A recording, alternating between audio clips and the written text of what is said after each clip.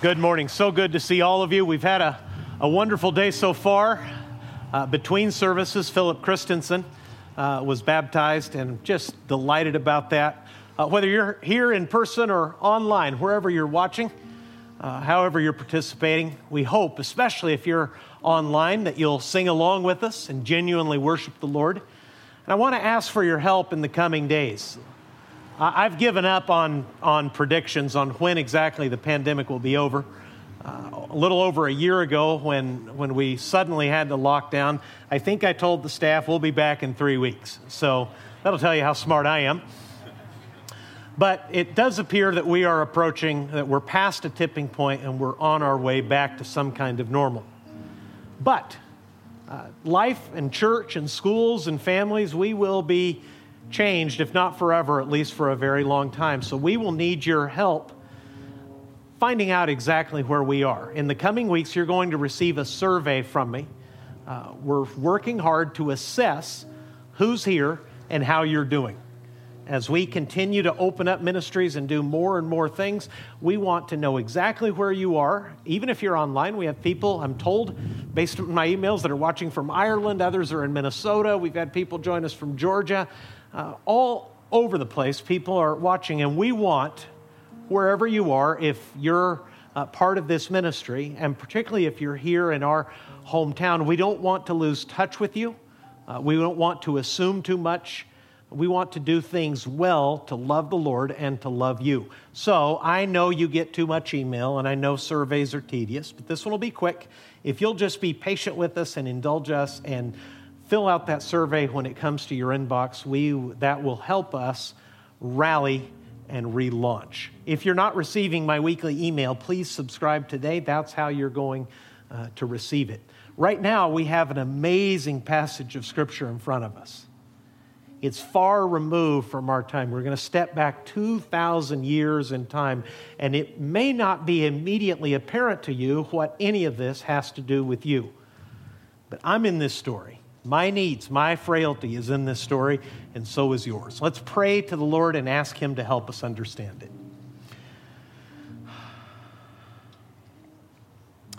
Lord Jesus, thank you for your great love for us. We've been singing, Lord, the good news, using other words, other word pictures. We've sung that you are our living hope. God, help us live this story. Help us to see ourselves at the table. Help us to hear your teaching, your warning for ourselves. You were dealing with Peter. You were dealing with your first disciples. But you want to deal with us as well because you are alive. You're still forming disciples. You're still welcoming people into the family of God. And our best move and our only hope would be to truly hear you and obey you and follow you. So I pray that this sermon, the way I preach it, the way we listen to it together, the way, Lord, I obey what your word tells me, that would make the difference. I pray in Jesus' name, and we all said, Amen. Somebody has politely asked me not to stand so close to the edge of the stage. They're afraid I'll fall over. They're not wrong. One Sunday I did fall over, remember? If you weren't here, you missed a lot of fun. I was so happy to see you in the early days of being outside. I just started walking towards you and never stopped. I was landed well enough on my feet. Somebody asked me later if it was intentional. Folks, very few things that happen when I'm involved are intentional, okay? It's a high wire act up here all the time. And some of you, in your kindness, have continually reminded me that I'm a Dallas Cowboys fan and are quick to point out when playoff time comes around that either my team is not in the playoffs again or, as is the custom, if we do make it, we always make an early exit. It's been a long time since anybody has had anything to rejoice in as a Dallas Cowboys fan. You should make me an object of your compassion, not your contempt. I came by it honest. My dad's from Fort Worth. I was born in Amarillo. I was born into it. I have no choice but to root for that apparently cursed team. It's just the way I was raised. And as a Dallas Cowboy fan, you learn to find comfort wherever you can in whatever's happening with that year's team. Very few of you have the misfortune of being Dallas Cowboys fans, so the name Eugene Lockhart will be unknown to almost all of you. But if you're a dedicated, hardcore, old-school football fan, you may remember his name. He was the linebacker for the Cowboys when they were somehow even worse than they are now. His name was Eugene Lockhart. He grew up, if I remember correctly, playing in Texas, and he was one of the few good players on some really terrible teams. In fact, he was so good that they gave him a nickname. They called Eugene Lockhart Eugene the Hit Machine Lockhart. And if you're in the world's best league of professional football violence, and your peers decide to call you the hit machine, you truly are something special. He made most of the tackles because nobody else on the team wanted to make any, apparently. And I kind of found refuge in his story. I admired him because he was always fighting the offense, apparently by himself. And I read that when he was in high school, obviously someone who's going to star in the NFL is going to be absolutely devastating in high school when he's playing against normal people. And on one game, Eugene worked his way through the other team's roster and knocked out or injured every single one of their running backs in a single game. That meant that when the coach, in desperation, looked to the end of his bench for what I believe was the fifth string running back, he found an empty spot where Bobby should have been. A search committee was quickly formed. They went looking for him. They found the boy crying in the locker room, saying, "Coach, don't send me out there. Eugene is going to kill me."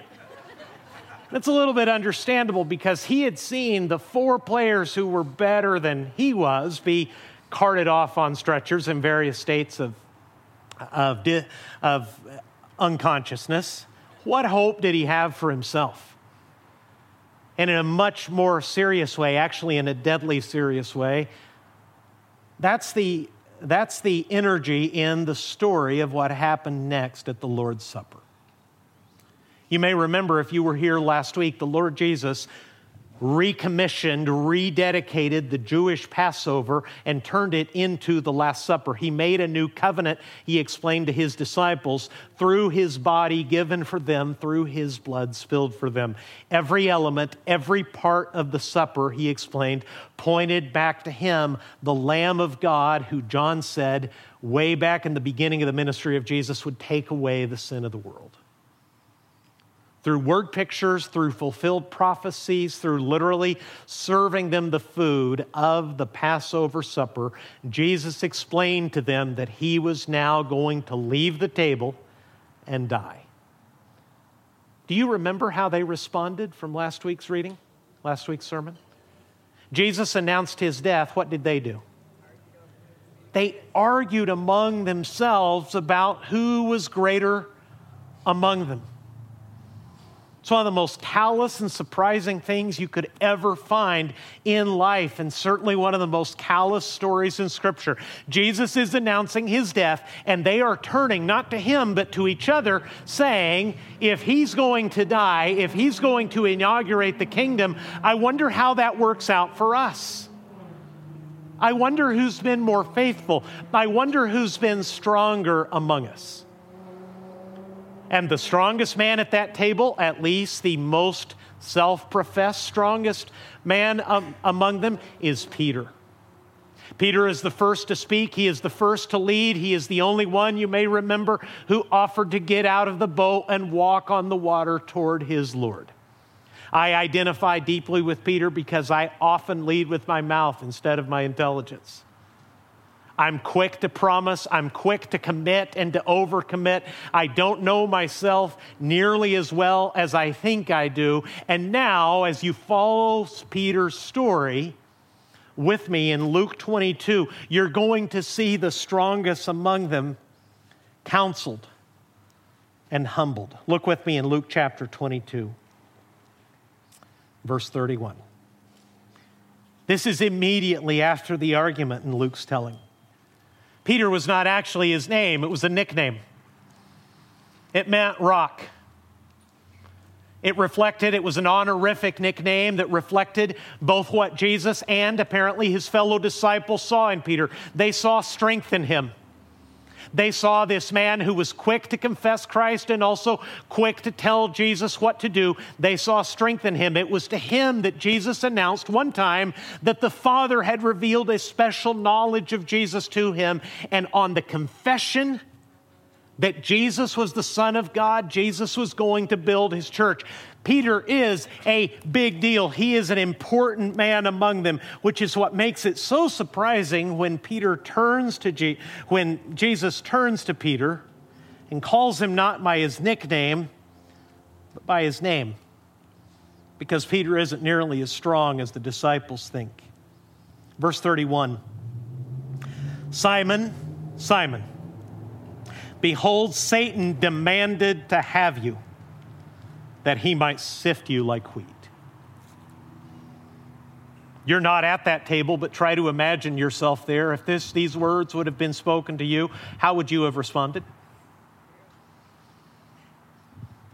You're on the saddest night that you've ever had with the Lord Jesus. He has announced through symbols, through fulfilled scripture, through the serving of food, that he is now going to be killed as a Passover lamb himself, that he's going to cover the sins of the men at the table, the sins of the nation of Israel who are going to put him on the cross. Your response to this point has been not to acknowledge, not to humble yourself, not to cry over what you're being told, not to be in amazement that he is so willing to die for you, but to actually argue among yourselves to figure out who is going to be blessed and who is going to be benefited when the Lord returns.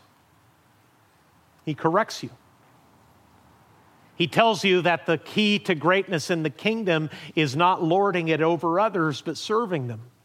That the ones who are truly great will deliberately take positions of the least importance, that they may serve people who are not nearly as noteworthy and not nearly as important than they are. You receive that correction, and then you're told, Satan has demanded to have you that he might sift you like wheat. It's a first century word picture. Then and now, to get the good out of wheat, you have to cut it down, and then you have to thrash it.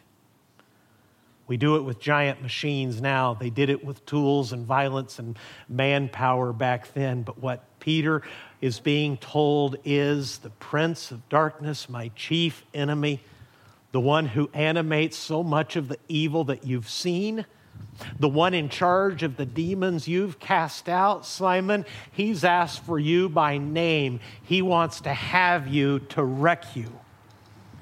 Verse 32. But I have prayed for you that your faith may not fail. And when you have turned again, strengthen your brothers. Number one Bible reading tip at Cross Point, slow down. Jesus is telling Peter as much as this. You've been asked for by name, and he's going to have you. He's going to wreck you. Here's your only comfort. As this is coming towards you, I have prayed for you. And when you recover, verse 32, when you have turned again. In other words, Peter, when you get up from the valley of your failure, when you are converted, when you make the U-turn from where he's going to take you and where your weakness is going to drop you, strengthen the men around the table. Now imagine yourself in that situation. What would you now say to Jesus? Would you say, please spare me? Would you say, thank you for praying for me? Would you say, I'm frightened? Would you say, teach me so that I may stand in that moment so that my faith may not fail? I don't know what you would say. I'm somewhat stunned by what Simon actually did say. Peter said to him, Lord, I am ready to go with you both to prison and to death. What Peter told Jesus is, I hear what you're telling me. I can handle it. You're saying that I'm going to be tested. You're saying I'm going to be dragged in a place of temptation and failure. You're telling me that you've actually prayed for me so that I will continue to trust and then come back from that painful lesson to strengthen those who will be perhaps even more frightened than I was. I'm telling you, I don't care what they do. I don't care what you just said. I'm ready to go to prison with you. I'm ready to die with you. Jesus said, I tell you, Peter, the rooster will not crow this day until you deny, how many times? 3 times that you know me. Notice the drag strip always comes out during the second service. It is so mellow during the first service. All the guys with the cool whips come out at 10:30. Verse 35. He said to them, now Jesus, his chief disciple, has misunderstood him. His chief disciple has not only misunderstood Jesus, he's essentially denied that Jesus knows what he's talking about. Jesus has nothing to teach Simon on this night. He said to them, when I sent you out with no money bag or knapsack or sandals, did you lack anything? They said, nothing. Do you remember that story? When Jesus first went out, when he first sent them out, he expressly forbid them to take any money or food for the journey. How did it work out for them? He provided everything they needed. But now he says, you're about to start living in a new day, a more difficult day. Verse 36, he said to them, but now let the one who has a money bag take it, and likewise a knapsack. And let the one who has no sword sell his cloak and buy one. In other words, take everything you've got. Be ready to protect yourself. Be ready for everything. Verse 37, here's why. For I tell you that this scripture must be fulfilled in me. And he quotes Isaiah chapter 53. He was numbered with the transgressors, for what is written about me has its fulfillment. It's hard to see it if you don't slow down, but I want you to understand that Jesus is reaching back into the Hebrew Scriptures, into the book of Isaiah, a prophecy written 700 years earlier, that the servant of God, the servant who God would send, would be killed among criminals. And Jesus is telling them, this is that night. The night when all the Sabbaths where they unrolled the scroll of the prophet Isaiah and read from his prophecies and his servant songs, which you can read in places like chapter 42, and you can read especially in Isaiah 53, which gives a vivid portrayal of the crucifixion of Jesus. That, gentlemen, is what is happening now. What is written to be about me has its fulfillment. Be ready. Hard days are coming. I won't be with you much longer. I once sent you out with nothing. Now it's time to get ready with everything you own and something you may not even own, because hard days are coming. The day of my death is at hand. How again do you expect them to respond? Look what they say. They said, look, Lord, here are 2 swords. And he said, it is enough. It's an odd statement. So odd that the translators in the Bible don't know exactly what to make of this. See, the sword they're discussing is something that was commonly carried by men in the first century. It was essentially not a sword like you might see in a pirate movie. It was essentially a long knife that was often carried as a tool and also as a means of self-defense. Jesus is telling them the days of my presence physically with you are at an end. Things have changed. You're going to need every resource physically you can put your hands on. If you don't have a sword, it's a good time to get one.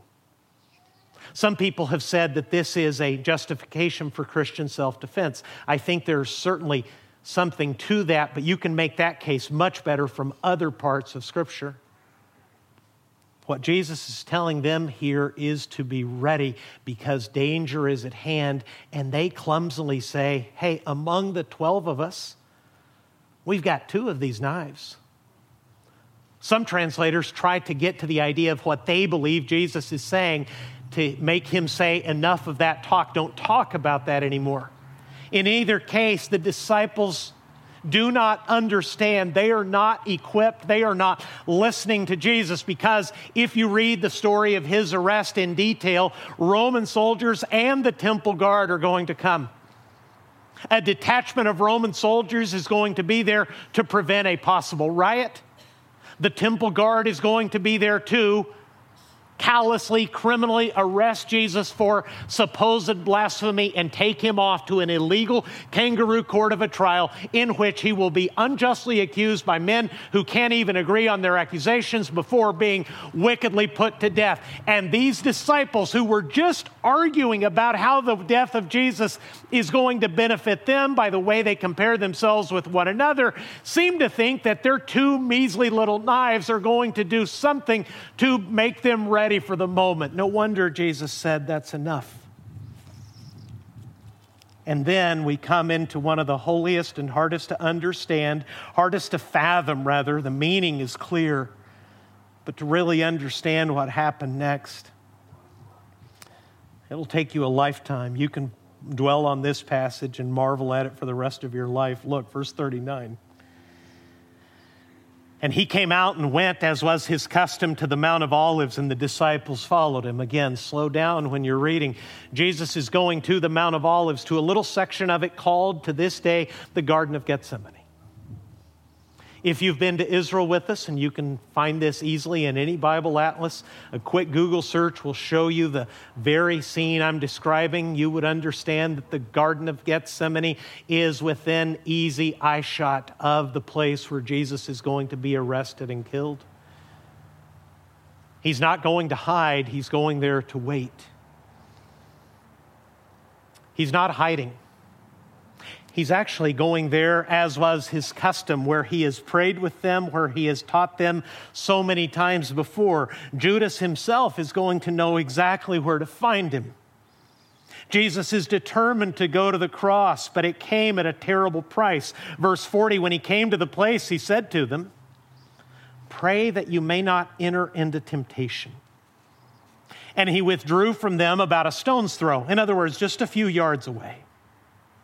And knelt down and prayed, saying, "Father, if you are willing, remove this cup from me. Nevertheless, not my will, but yours be done." And there appeared to him an angel from heaven, strengthening him. And being in agony, he prayed more earnestly, and his sweat became like great drops of blood falling down to the ground. See if you can see your Savior pleading with the Father, knowing the Son of God, having become a man, what horrors awaited him, not only physically but spiritually, as he, the only innocent and righteous human being to ever walk the earth, is going to stand in the place of sinners and receive their judgment. The disciples had asked Jesus to teach them how to pray. This lesson, which they could not witness, was left on the pages of Scripture to give us our final and best lesson in prayer. The chief object of prayer is not to bend God to your will, but to bend yourself to the will of God. Jesus is saying to the Father, if there is any other way through this, if I don't have to drink the depths of the cup of this judgment, if there is any other way to do what we have decided, I would like to do that now, but not my will, but yours be done. And this was so agonizing. I don't know if you noticed this detail. Verse 43, there appeared to him an angel from heaven strengthening him. Jesus is removed from his disciples. His Father hears him in prayer. And God the Son, God the Father, and God the Spirit, one in will and purpose, are actually going to go to the cross. Jesus the Son is going to the cross, sent by the Father, empowered by the Spirit. But this moment was so devastating that he needed physical strengthening. Luke, a doctor, remember, describes the agony of Jesus in prayer as sweat falling from his brow like great drops of blood. We can't be certain from what the text is telling us, but it seems like a reasonable conjecture that Jesus is suffering a very rare medical condition occasioned by stress where blood vessels break, and when the sufferer sweats, his sweat is actually tinged with blood. It's a picture of total agony. Now, what did Jesus tell the disciples to do? He's a little bit removed from them. It may be that the disciples were in a place like this right here. Jesus is right over there at that building praying, just a short distance away. He told them to pray. Why? Look at your Bible. Why did Jesus tell them to pray? That they will not fall into temptation. Because Satan is on the loose. Wicked men are on their way. A traitor is coming with the kiss to betray the Son of God. All he has asked them to do is to do what? Pray. To what end? So that they won't fall into temptation. What are they doing instead? Verse 45. When he rose from prayer, he came to the disciples and found them sleeping. The next two words are important. He found them sleeping for sorrow.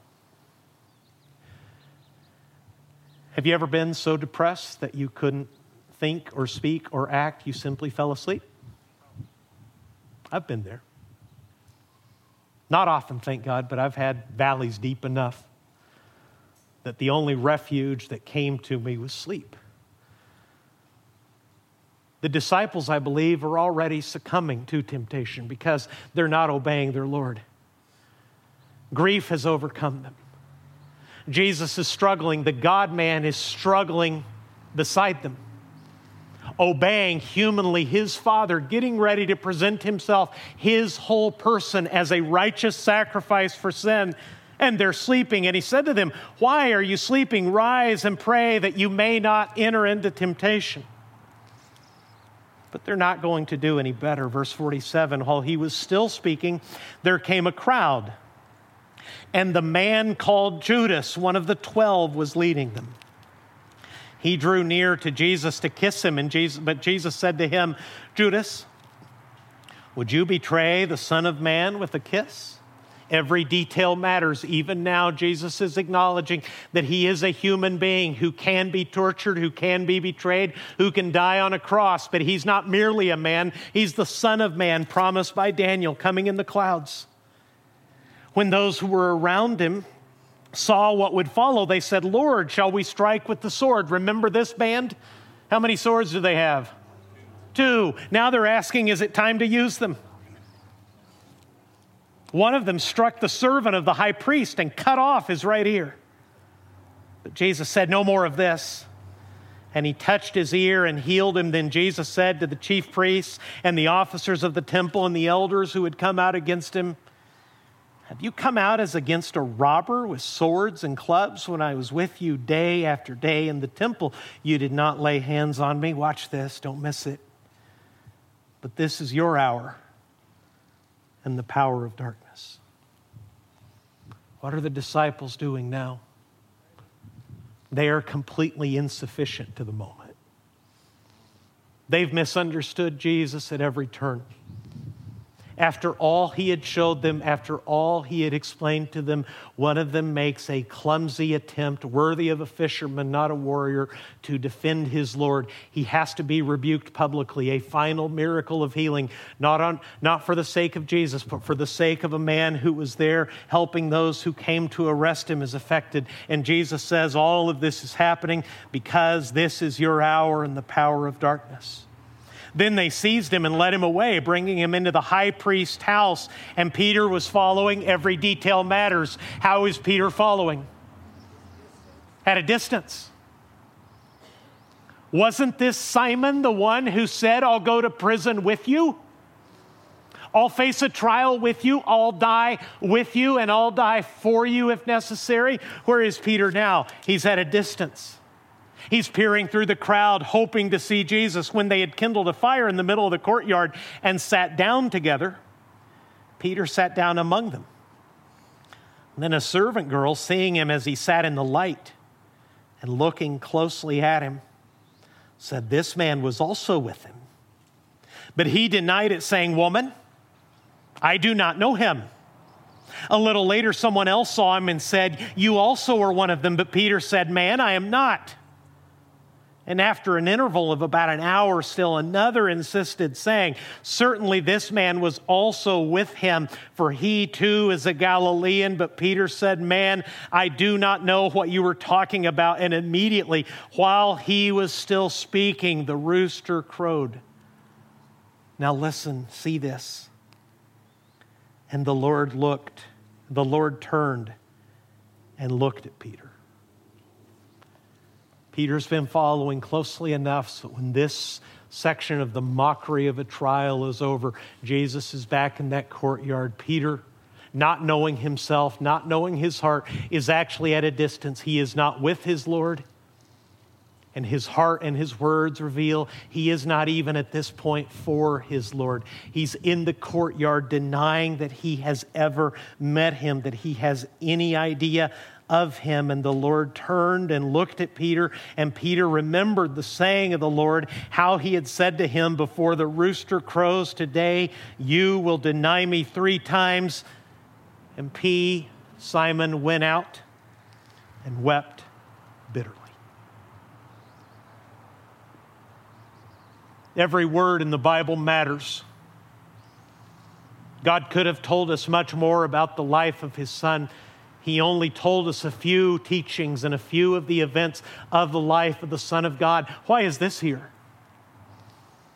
The whole story is headed to the cross. The redemption of humankind is at hand, as promised 1,000 years earlier in the songs of David, and 700 and 500 years in the words of the Israelite prophets. Why does Luke take us aside and let us see these disciples? Why this sidebar? Why not hurry to the real outcome of the story and what matters most, which is Jesus dying on the cross? The reason is because Luke, a disciple, wants to leave something under the inspiration of God for the rest of us for all time to follow Jesus faithfully while we wait for his return. And the lesson of this sad story is this: relying on our ability instead of Jesus will always end in failure. Take it to the bank. Every time you rely on yourself instead of the strength and the person of Jesus Christ, the outcome can only be bitter tears. It doesn't matter what you say about yourself. It doesn't matter what you say about him. Your experience and your past success and failures do not matter. At the exact moment you depart from your dependence on him, only failure awaits you. And it's the hardest thing for Christians to learn. Jesus said in John 15, verse 5, "Apart from me, you can do" what? Nothing, and nobody believes him. The Garner version of that verse is, "Without Jesus, I can at least get started, and I will call him for help when we reach the things that I cannot do." And that's mockery and foolishness and akin to blasphemy. You saw the strongest of the disciples fail, embarrass himself, blaspheme his Lord, fail the Lord, and then catch the piercing look across the courtyard as he remembers that Jesus had always and only told him the truth. You've seen these disciples embarrass themselves through misunderstanding, through half-hearted violence, through not knowing what the Lord was and what he was about, to tell us repeatedly through the whole story, overconfidence, relying on our own ability instead of Jesus, will always end in failure. Let me show you how they failed. First, Peter was overconfident. He said, essentially, "It does not matter what others do. I will be with you." Jesus told them to prepare their mind and prepare everything in their lives for harder days to come. And they said, "Well, we have 2 swords here. Surely that'll be enough." At the moment when the hour of darkness was descending, they were unable to obey the Lord in the simplest of instructions. Temptation is all around us. The chief tempter is coming. Pray that you may not enter into temptation. They chose sleep instead. They opposed what Jesus was doing with half-hearted efforts to defend him. And at the end, Peter was acting like he didn't even know the Lord. Those are their errors. Now let's step out of the dust and the blood and the failure of the first century and step here into our time in this parking lot in 2021 and reflect on our own discipleship. Because the things in Scripture are written to us as lessons and warnings. Can I just ask you very directly, what is it that you do when you don't rely on Jesus? How does that show up in your life? Or am I blessed and privileged today to preach to people who always and only rely on the strength of Christ and never on their own? Is that the scenario this morning? Not for me. I'll tell you just one of the ways, one of the least embarrassing ways that my self-reliance shows up.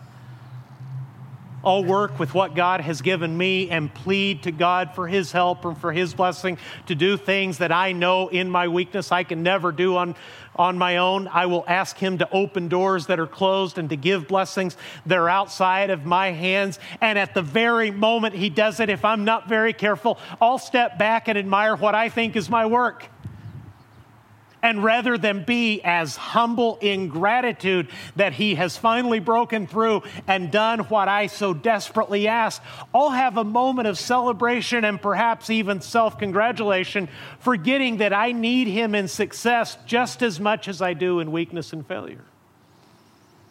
Everybody runs to something when they decide to stop relying on Jesus. I'm asking you, before we're done, to carefully consider what your refuge might be. Some run to anger, some run to blame shifting, some run to entertainment. They numb themselves. Some fall into the kind of sorrowful sleep that overtook the disciples. Others comfort themselves with food or entertainment or friendship or worldly achievement. In every one of those cases, what the Lord would have you know is that He wants you to come to an end of yourself and entrust yourself to His ability, to His strength, to His faithfulness. Listen to Him speaking to Peter. Satan has asked for you. By name, Simon, he wants you. He wants to wreck you. He wants to leave you like crushed wheat on the ground. But look at the goodness and the strength and the compassion of Jesus. But I have prayed for you. Christian, He prays for you. He knows your trials. He knows your weakness. His hope and His teaching, and that's why this lesson is in the Scriptures, is that you will agree with Him, that you will see and say what He does, and you will acknowledge yourself as permanently and forever weak apart from Him, but in Him perfectly able, perfectly capable, infinitely strong, because you are in Him and He is in you, to do everything that He has called you to do. And if we don't do this, we'll see ourselves reflected in the story of Peter. We'll end up acting like we don't know Him at all. This has been 2,000 years ago. Jesus warned the disciples that a whole new day was going to be inaugurated for them, and from that point forward for Christians generally. We in the United States have been rarely and uniquely, historically blessed. From this nation's founding, being a Christian generally has been a position of blessing and strength and protection and privilege, and those days may soon be ending. If we don't rely on the strength of Jesus in the days to come, we may find ourselves identifying with Peter in that courtyard, denying through our actions and denying with our silence that we ever knew the Lord at all. And this is the time when the people around you, with all the way that the world has been humbled, that the way our nation has been crushed by all the terrible effects of this pandemic, this is when your friends and your family, your loved ones, the people at your work, the people at your schools most need you to courageously stand with Christ and for Christ and claim Him. And tell them that you have a hope in you that has nothing to do with the achievements of this world and the safety and the blessing the world can offer. That, as you've been singing, our living hope is Christ Himself. Every week, as I've been telling you, as I do what I can with the help of God to remind you of the Savior, hundreds and thousands of people drive by this church. And I don't know where they're headed. They don't owe me any answers. But I would guess if we are able to survey them, they are driving past dozens of churches every day in their lives, not knowing and not caring what is being said of Jesus there because they have excluded him altogether from their lives. Those people, some of them callous, some of them resistant, many of them merely indifferent. They need to hear from you in your circle of friendship and your circle of influence that Jesus is the Savior that died for sin and rose from the grave. In 2 weeks on Easter Sunday, with God's help and in answer to your prayers, which I hope to have, I'll do my best to present this Savior crucified and risen again that can save anybody you bring to hear about him. But this is a time for boldness. This is not a time for drawing back. This is not a time for figuring it out. This is a time to rely on Christ, because relying on our ability instead of Jesus will always, always end in bitter tears. Let's pray together, shall we? Can I just ask first and most importantly, if there's anyone here who isn't entirely sure that Jesus is your Savior? Maybe you're watching online, maybe you're here in person. If you're not 100% sure that Jesus has saved you, that Jesus has forgiven your sin, you hope so, you think so, you used to think so, I don't know. If you're not entirely certain, can I just invite you to do what Peter would not and humble yourself and cry out to Jesus and ask him to save you? Would you please tell the Lord that you have need of him? That you want his salvation? Tell him that you're sorry for your sin and you're willing now humbly to put him in charge. Save you, you'll take him as boss. Save you from sin, save you from judgment, and lead you through this life as he wants to go. If that's your need, please do so right now. If you're online, send us a text. If you're doing that in person, please do so. And let us know in the card that's in your bulletin or by praying with one of us, a pastor or a prayer team member at the end of the service. Let us know that you've stepped in faith toward Christ this morning. And Christian, I told you how my self-reliance shows up. How about you? You see now continual fighting to save yourself, defend yourself, figure it out, tell Jesus which way to go. If you've identified that in yourself, why don't you tell him about it? Just lay it out, confess it to him. And ask him to give you this day and in the week to come, the week he's about to give you, a steady, humble reliance, not on you, not on yourself, but on him. Lord, this pandemic offers a tremendous, unavoidable, and painful lesson that we cannot, but you can. We can't save ourselves.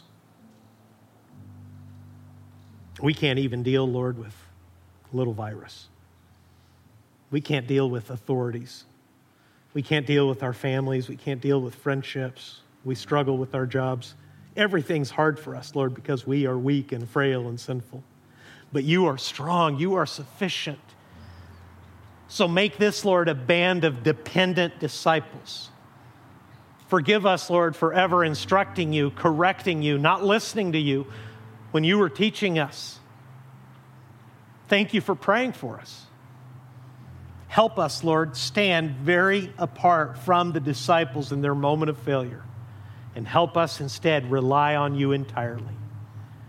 And for whoever, Lord, today may be taking this moment of prayer to take you as Savior, thank you for them. Bless them, encourage them. Let the light and the encouragement of the gospel shine in them very, very strongly, and may they follow you faithfully from this day forward. I pray in Jesus' name, and Crosspoint said, amen. Folks, after every service, under that canopy where it says kids check in, there's people specially trained who will be glad to listen to you in confidence and pray with you.